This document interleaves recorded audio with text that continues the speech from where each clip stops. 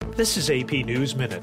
Attorney General Merrick Garland has appointed a special counsel to investigate documents with classified markings found at President Joe Biden's Delaware home and an office in Washington. Biden told reporters at the White House that he was cooperating fully and completely with the Justice Department investigation. A large tornado damaged homes and uprooted trees in Alabama on Thursday as a powerful storm system pushed through the South.